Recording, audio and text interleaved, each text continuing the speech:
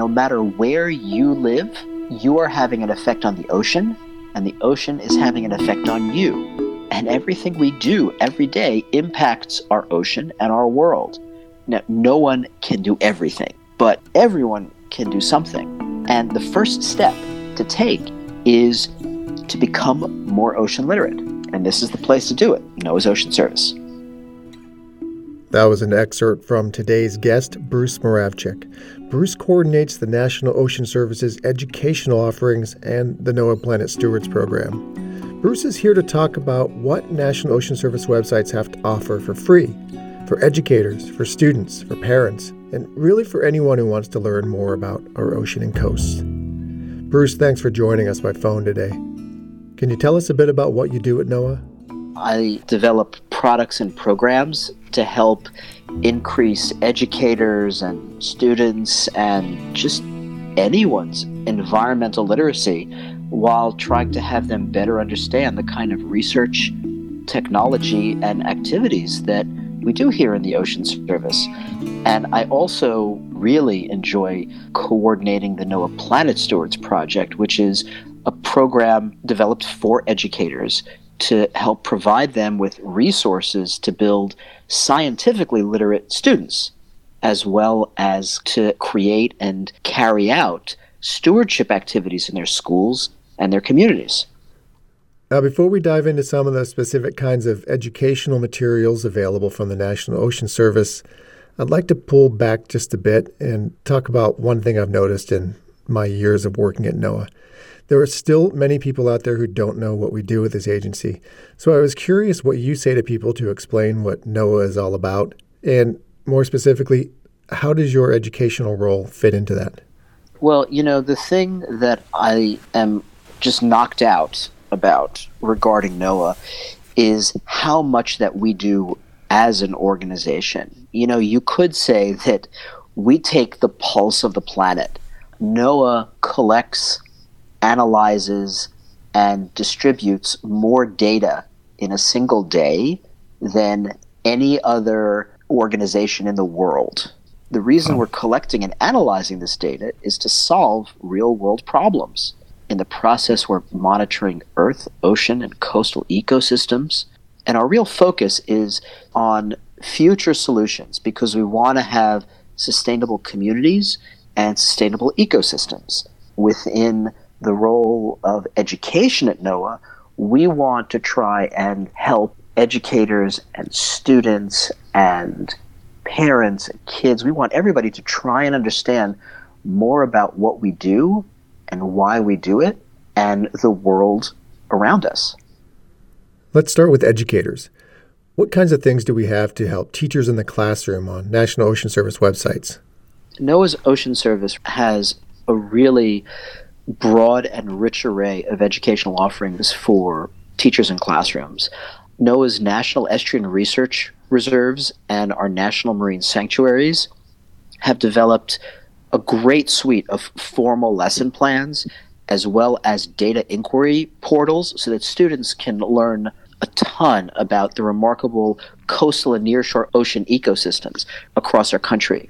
And we've created a sea level rise module along with NASA's Jet Propulsion Laboratory, which has a great multimedia resource which follows along with the next generation science standards that many educators are being asked to teach to today. Recently, we've come out with a pretty comprehensive learning sequence called Oysters in the Chesapeake, which represents really a collaborative effort to identify and build an engaging set of K through 12 resources. I'd like to take a closer look at the last one you mentioned, Oysters in the Chesapeake. What would educators expect to find if they go to the education section of the Ocean Service website and select the Oysters in the Chesapeake learning sequence? They're going to find 3 primary units of organization: an elementary unit, a middle school unit, and a high school unit. Within each one of those units are modules that are organized according to grade level. Each one of those grade level bands is going to focus on a different aspect of the world relating to oysters. we're just using the oyster as a model here, and this model could be expanded out to almost any different kind of organism and the ecosystems they live in. For example, for kindergarten, we're really looking at understanding water and water quality that the oyster lives in. When you get to higher grade bands, we're trying to understand more about the animal itself and sort of how they live in their ecosystem. When we look at the middle school portion of the curriculum, we're really beginning to ask more involved questions. We're looking at the history of coastal communities and how they have integrated oysters into their day-to-day lives and into their economies.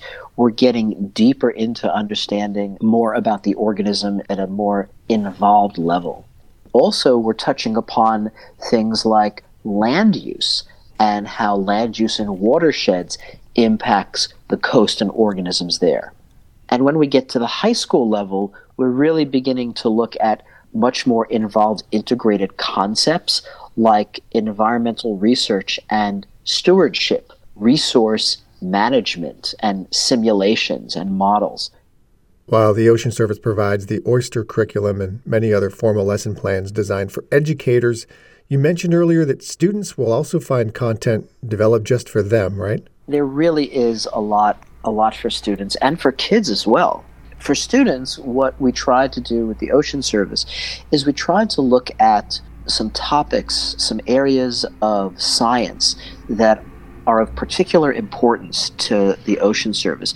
And we try to really take a deep dive and create tutorials so that students, if they're doing research or they want to know a lot more about one of these subjects, can read about them and really get this information as NOAA scientists have presented them. We've got materials on tides and ocean currents, on corals, global positioning, and even more on these topics. What about educational materials available for people outside of lesson plans or tutorials? Oh, we have a lot of materials that we want to try and provide to both informal educators who are, say, working in museums or nature centers around the country, as well as for families to be able to do at home, either people on their own or with kids. And we've developed a series of activities and activity books that have really fun, short activities that you can do. For example, you can learn how to make your own compass, or you can create a weather station at home, things like a barometer or an anemometer to check on wind speed, using Dixie cups and pencils and straws. And the thing that's great about that is that no matter where you are, you can check on this information from your local weather service station or even on the radio to see how your readings compare to what's going on out there. Are there any other kind of educational content on our websites that you really want people to know about? You know, one of the things that is so enriching, and we're finding out that folks are using more and more every single day, are video and multimedia.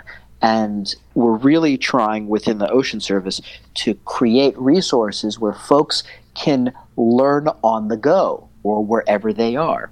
One example is NOAA's Ocean Today program, which are in museums and aquaria all over the United States, but they're also available on your phone. Their Every Full Moon series are a series of videos that are exciting, that come out once a month. Also, there are things like our resources on marine debris, where you can learn about how your efforts anywhere you are in the United States, focusing on picking up litter, you can help to get rid of trash in the ocean. And then NOAA National Marine Sanctuaries has created a terrific series of videos and are coming out now with a wonderful set of virtual reality programs that you can't miss. So there's so much and so much more.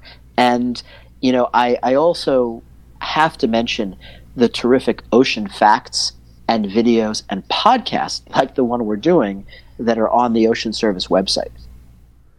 Bruce, thanks so much for joining us to share all of these resources with our listeners. Before we go, I want to ask you this. What's the one thing you want people to take away from our talk today?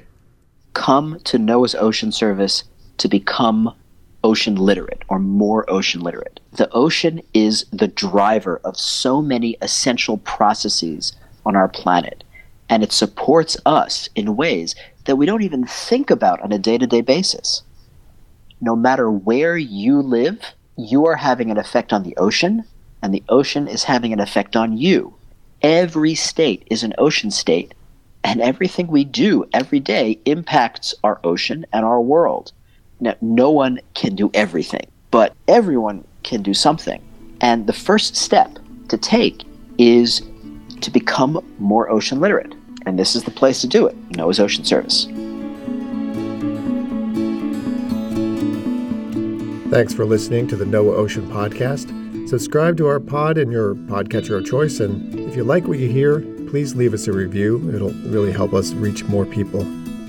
Check our show notes for links to all the different resources Bruce shared in this episode, and come and visit us. We're at oceanservice.noaa.gov.